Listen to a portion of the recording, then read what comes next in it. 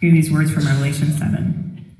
After this I looked, and there before me was a great multitude that no one could count, from every nation, tribe, people, and language, standing before the throne and before the Lamb. They were wearing white robes and were holding palm branches in their hands. And they cried out in a loud voice, "Salvation belongs to our God, who sits on the throne, and to the Lamb." All the angels were standing around the throne and around the elders and the four living creatures. They fell down on their faces before the throne and worshipped God, saying, "Amen. Praise and glory and wisdom and thanks and honor and power and strength be to our God forever and ever. Amen." Then one of the elders asked me, "These in white robes, who are they? Where did they come from?" I answered, "Sir, you know." And he said, "These are they who have come out of the great tribulation. They have washed their robes and made them white in the blood of the Lamb. Therefore, they are before the throne of God and serve him day and night in his temple. And he who sits on the throne will shelter them with his presence. Never again will they hunger, never again will they thirst. The sun will not beat down on them, nor any scorching heat. For the Lamb at the center of the throne will be their shepherd. He will lead them to springs of living water, and God will wipe away every tear from their eyes." This is the word of the Lord. Hey, good morning. Welcome to Trinity Community Church. It is great to see you, especially if this is your first time. We're so glad you're here. My name is Jeremy. I'm one of the pastors. If I haven't gotten to meet you yet, I am looking forward to it. One of the things that I like to do in my preaching, just to kind of mix it up, try something new about once a year. I don't get too crazy. But once a year, what I do is called Audience Participation Sunday. So welcome to Audience Participation Sunday. I want to ask you a couple of questions, and just right from where you are, you can just kind of shout out a quick answer. What you just heard from the book of Revelation was a vision of this glorious eternity that we have to look forward to, where sin is no more, creation is renewed, everything is beautiful and incredible. And we get little glimpses here and there of this glory that comes into our world as it is. And so one of the ways we experience the glory of God, believe it or not, is through something as simple as a great meal. So tell me, just right from where you are, it can be a few words, it can be a sentence. What is a great meal that you've had that's like giving you a sense of just like transcendence and glory and wonder? What's a great meal that you've had? Steak, what, and wine? Polenta. My goodness. All right, Oliver. All right. Who else? Great meal. It could be the experience. Ooh, chicken and shrimp Alfredo. I like 2 of those 3 words. I don't eat cheese, but it started out great. Thank you. What else? Fast food. Give me one more. A lot of pasta. Right on. We're pro-gluten in this church. That's not an official position, but I am pro-gluten with Julie. So now let me shift gears. What about the greatest musical experience you've ever had? Maybe it was a concert or a symphony. It was certainly some form of live music. But a time when music just wrapped you up in glory. It almost felt otherworldly, like you were in some other place just because of the music. What comes to mind?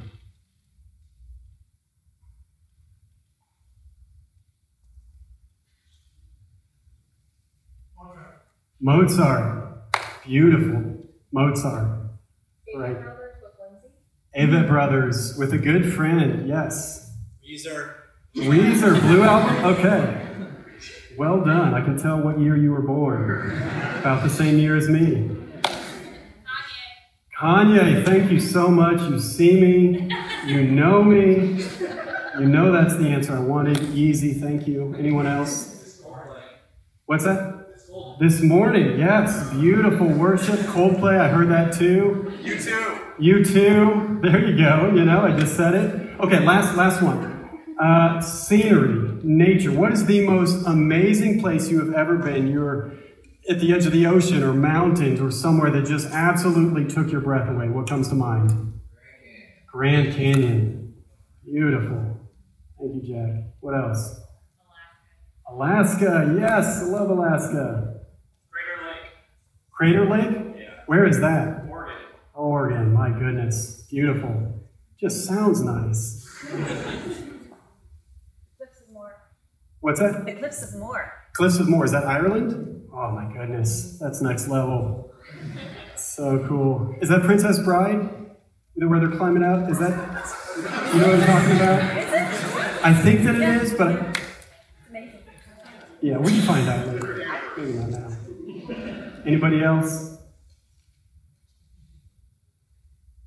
Most incredible place. Okay, I'm not going to give you my answer for all of them, but let me just give you my answer for the nature one. Because 2 years ago, right about this week, Jesse and I and our boys, we went out to Colorado. We spent a week in Breckenridge, one of our favorite places on earth. But we timed it because we knew some of my friends from my bike team were going to be out there as well. So we went out there for a family trip. But on the Thursday out there, I met up with my bike team so we could do this ride together. Now, Mount Evans is one of the 14ers in Colorado. So 14,000 feet, and it's the only 14er that actually has a paved road that you can walk or bike all the way to the top of. So it's kind of like this awesome challenge. And me and a group of friends, there's probably 15 of us, we set out from the little town at the bottom, which is at 7,000 feet, and we rode up as high as we could. And one of the most amazing things that happened in that day, I mean, it was like, as you get over 11, 12, 13,000 feet, you're above the tree line, so there is like nothing living anymore. The temperatures drop from 75 to 35. There's no animals up there other than those like mountain goats things that just like run straight up cliffs, you know what I'm talking about? But the most incredible thing was watching clouds come in beneath us. I had never experienced that. I mean, these clouds are at 10, 11, 12,000 feet, but we're literally looking down on clouds like you would from an airplane. So it was like a storm was rolling in, but it wasn't above us, it was actually below us. So you could see rain clouds unfolding rain, and you knew you were going to have to come back down through them. We were actually looking down on clouds. I mean, you could look for like 100 miles in every direction. It was incredible. It was truly otherworldly, like it was an out-of-body experience. And yet at the same time, if you looked down and you knew where to look, you could see this tiny gray line, and it was I-70. I mean, you could barely even make it out. But as you look down from like this heavenly vantage point on top of a 14,000-foot mountain, you can imagine that people are down there like cutting each other off and like honking and cursing each other out because it's just a different place in that moment, right? But the reason that sticks in my mind so much is that it almost felt like I was caught somewhere between heaven and earth. It was this little glimpse of creation as beautiful as it gets. The wonder and the glory of how God has designed our world. And we pick this up in all sorts of ways. We pick it up in good food. I mean, in an absolute feast with friends or family. We pick it up in musical experiences of not just artists that we love, but people that we love to be with. And it gets us caught up in the moment. And then certainly nature. When we're out in the glory of God's creation, we see all that He's made, and it tells us things that are true about Him. See, all of these things are little glimpses of creation as it should be and as it could be. In fact, they're little glimpses of the new creation, of what it will be like when everything is as it should be. After Jesus' return, when the new heavens and new earth come down, when this earth is completely renewed, and it's completely without sin, without brokenness, without death, how beautiful each one of these things will be.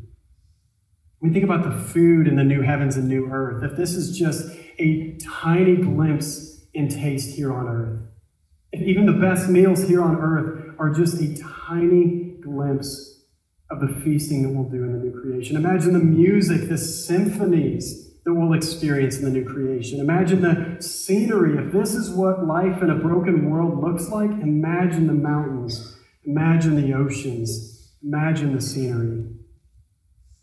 So the reality is everything that we've experienced here on this earth, as beautiful and powerful and amazing as it is, none of that can even come close to comparing with the new creation that we'll enjoy for all eternity. But there's one thing even more. Because even all of the the riches and the glory of the new creation where we spend all eternity, even that is nothing compared to the glory of God in eternity. And so you can imagine in the scenes of Scripture, there's this incredible scenery, incredible music, incredible food and drink, and yet what are people doing? They're not worshiping the mountains, they're worshiping God. In the presence of the sanctuary of the holy, triune God, they are pouring out their praise to God. That's what we're going to look at this morning from the book of Revelation. There's three things that I want to look at: the hope of eternity, the worship in eternity, and then how eternity's worship shapes the here and now. So the hope of eternity, worship in eternity, and then how that worship shapes here and now. Now, I know that some of you are huge fans of the book of Revelation. It's your favorite book. You've got it partially memorized. You know what all the trumpets and the seals and the bowls are for. You know who the Antichrist is, and you know what the day of Jesus' return is going to be, and what 666, all of it, you know what all of it represents, and for that, we congratulate you. But others of us can struggle with the book of Revelation. I mean, if you compare it to the rest of the New Testament, there are far more symbols and images. It's prophetic or apocalyptic literature, which means we have to read it a little bit differently. And it's so easy when we look at the book of Revelation to get caught up in all of the details and numbers and symbols. And yet one of the things that could not be any more clear when you look at the book of Revelation is what people are doing for all eternity. Worshiping God. Being together, enjoying the new creation. I mean, the eternal life that we have in front of us is absolutely mind-blowingly beautiful. And I want to suggest that Revelation is an essential book for life in Christ today. I think it's a timeless and a timely book, and not because it gives us special insight into the future or what's going on in like American politics. But no, Revelation is always a timeless and timely book. It holds out before us the hope that we have in the world that is to come, the life that we have in Christ. And I don't know about you, but I can always use an extra measure of hope. The reality is that our future hope, it's not like worldly hope, which is like, I hope it doesn't rain today, or even more seriously, I hope it's not cancer. Worldly hope, hoping for things here and now, is not a bad thing at all. But if we only have worldly hope, that's certainly not enough. Instead, we have a sure and a future hope that is the renewal of all things under Christ. It's so sure and so certain that to God it's the same whether it's a future hope, a present reality, or something in the past. When God looks down on his creation and on his plan of redemption, it's all the same to him. So we know that our future hope is secure. It's as good as done in God's eyes. Now, there's a British scholar, N.T. Wright, that has a book called Surprised by Hope. And he suggests, and I agree, that he says the average Christian's belief about heaven and the afterlife are actually quite misguided. It says the average Christian, what they're looking forward to after death is not actually the main thing that the Bible looks forward to after death. In other words, often when we think about what life is going to be like after death, we think of going to heaven, we think of sort of sitting on clouds in this like disembodied condition where we're singing and there's harps, we know there's baby angels, but we're not really sure, like, is that enough to look forward to? That doesn't maybe feel as compelling as it seems like it could. The reality is, as beautiful as heaven is, which heaven is simply where God lives and where his throne is, this heavenly realm that we can't see, our hope is not merely in heaven. Instead, our time in heaven is called the intermediate state, which is not a very, incredible term in itself, intermediate state, but what it represents is beautiful, that when we die, we do go and be with the Lord immediately. And yet even that is not our final hope. Our final hope, our ultimate hope, is in all things being made new. The final hope comes to us in Revelation 21, and it says this. John looks in this vision and he says, "Then I saw a new heaven and a new earth. For the first heaven and the first earth had passed away, and there was no longer any sea. The sea in the scriptures is a vision or a symbol of judgment. He says, I saw the holy city, the new Jerusalem, coming down out of heaven from God, prepared as a bride beautifully dressed for her husband. And I heard a loud voice from the throne saying, Look, God's dwelling place is now among the people, and he will dwell with them. They will be his people, and God himself will be with them and be their God. He will wipe every tear from their eyes. There will be no more death, or mourning, or crying, or pain, for the old order of things has passed away. He who is seated on the throne said, I am making everything new. The vision that's held out before us in Revelation is a vision of a new creation, a new heavens, and a new earth, where we receive resurrected bodies. We actually have physical bodies for all eternity. We actually live in physical places, a city, a new Jerusalem. If you don't like cities, it could be fairly rural. The word city just means gathering of people. You don't have to live in a high-rise, I don't think, if you don't want to. I don't really want to. But instead, it's an embodied reality for all eternity with good food, with good drink, with good friends, beautiful scenery. This is the reality of our hope for all eternity. You can see it, you can touch it, you can feel it, you can eat it, you can smell it, you can hear it. Our ultimate hope is an embodied life with Christ where everything has been made new. Now, here's the second thing, worship in eternity. We'll go back to our main text, which is Revelation 7. And remember, we're closing out our worship series. This is our 10th week, looking at worship in all of its different forms and different phases through liturgy. But when it really comes down to the end, everything is moved to praise. You see that at the end of the Psalms. Each of the 5 books of the Psalms end with what's called a Hallelujah Psalm, which just ends in saying, praise the Lord. Hallelujah. Praise the Lord. And then when you get to the end of the book of Psalms, there's actually 5 Hallelujah Psalms. And then the very last Psalm is just Hallelujah. Praise the Lord over and over and over and over. It's just like the Psalms have been full of lament. They've been full of all these different types of prayers. But in the end, everything becomes praise of the living God.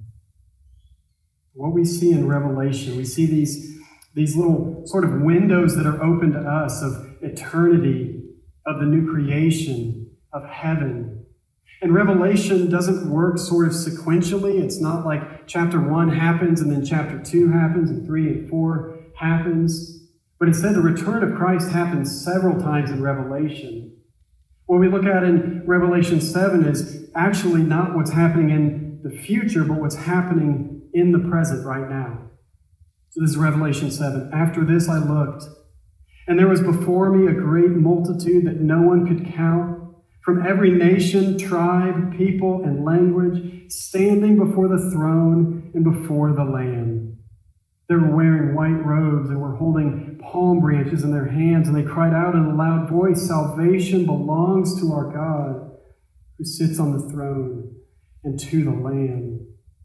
All the angels were standing around the throne and around the elders and the 4 living creatures.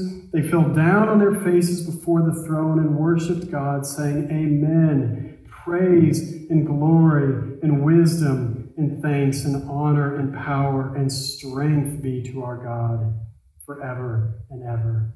Amen. So this is what's happening right now in heaven. Revelation 7 is sort of opening a window to us of what's actually happening in the heavenly realm. We can't see it, but we know that it's happening. Angels are falling on their faces, praising the name of God. 4 living creatures are flying and calling out praise of God. And if you're like me, you're like, there are non-human creatures praising God in heaven? That's marvelous. I mean, it's mind-blowing. I don't know how we understand their language. That doesn't even make sense to me. But these 4 living creatures are falling before the throne, crying out in praise. And then we see what's called a great multitude. A multitude of people so great that you can't even number it.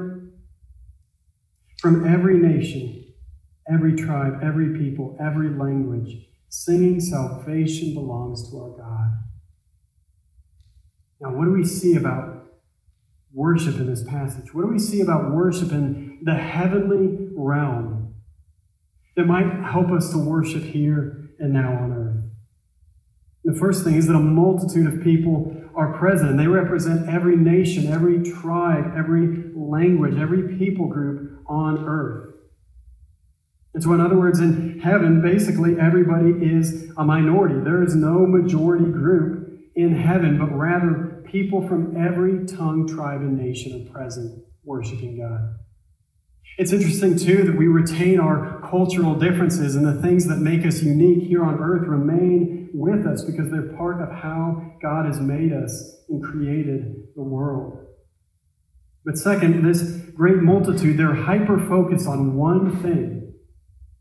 I mean, think about it. If you have all the food and the drink, all of the music, all of the beautiful scenery of the new creation, there's a lot you can do, but in almost every instance in Revelation that you see people doing something, they're worshiping God. They're hyper-focused on the glory of the triune God, Father, Son, and Holy Spirit.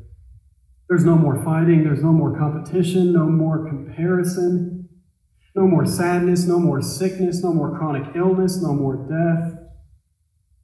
And then third, what we see is that everyone is perfectly satisfied in God. I mean, this is a vision of heaven and what's happening right now. So we haven't even gotten to the new creation, the redeemed heavens and earth coming down, and yet still people are perfectly satisfied.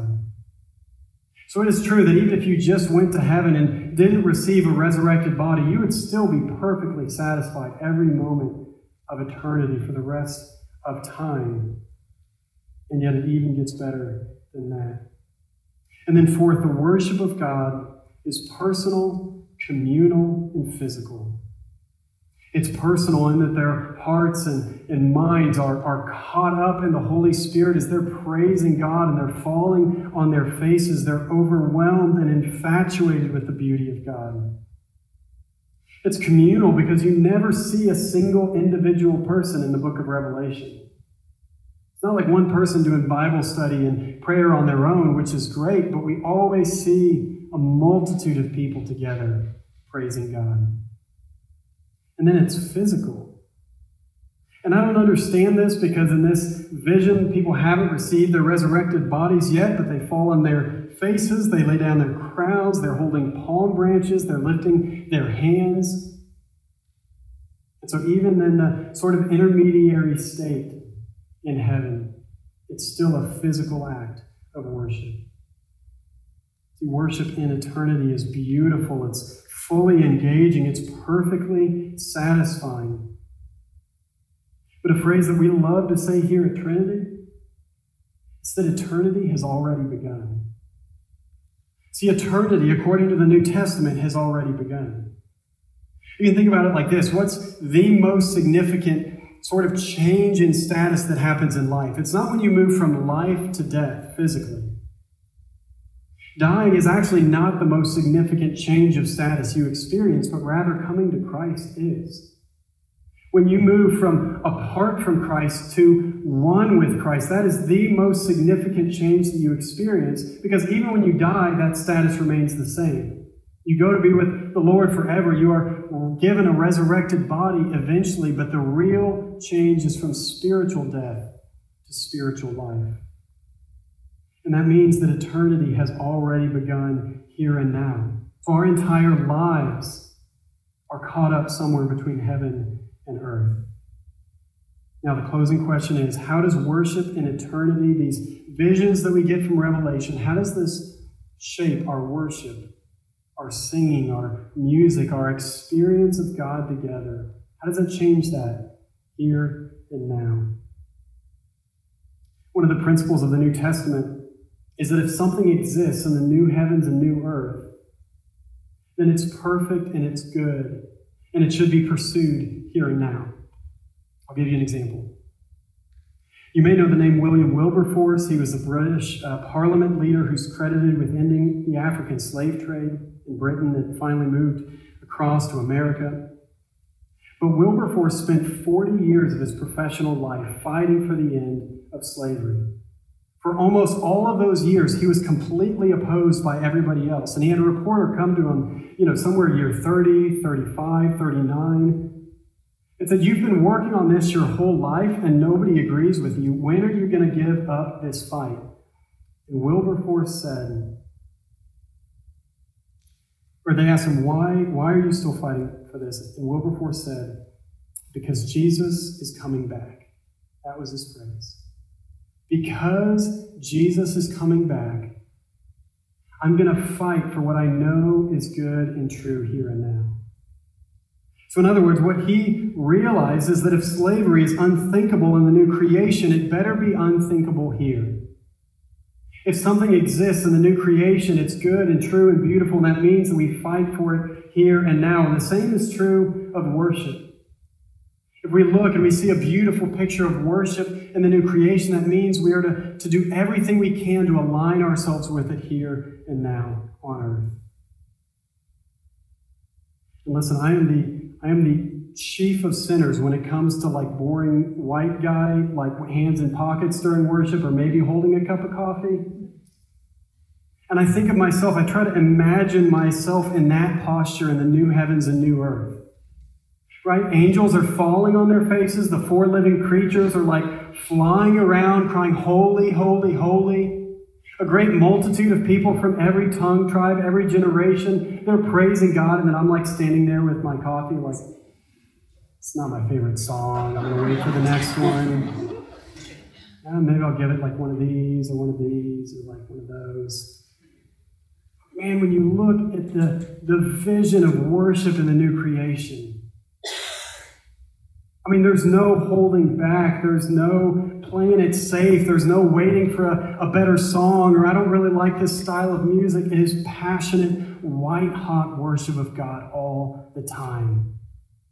And it doesn't mean that we don't do other stuff in the new creation. It seems that we will have relationships, we'll have jobs, we'll have good work that we're giving ourselves to.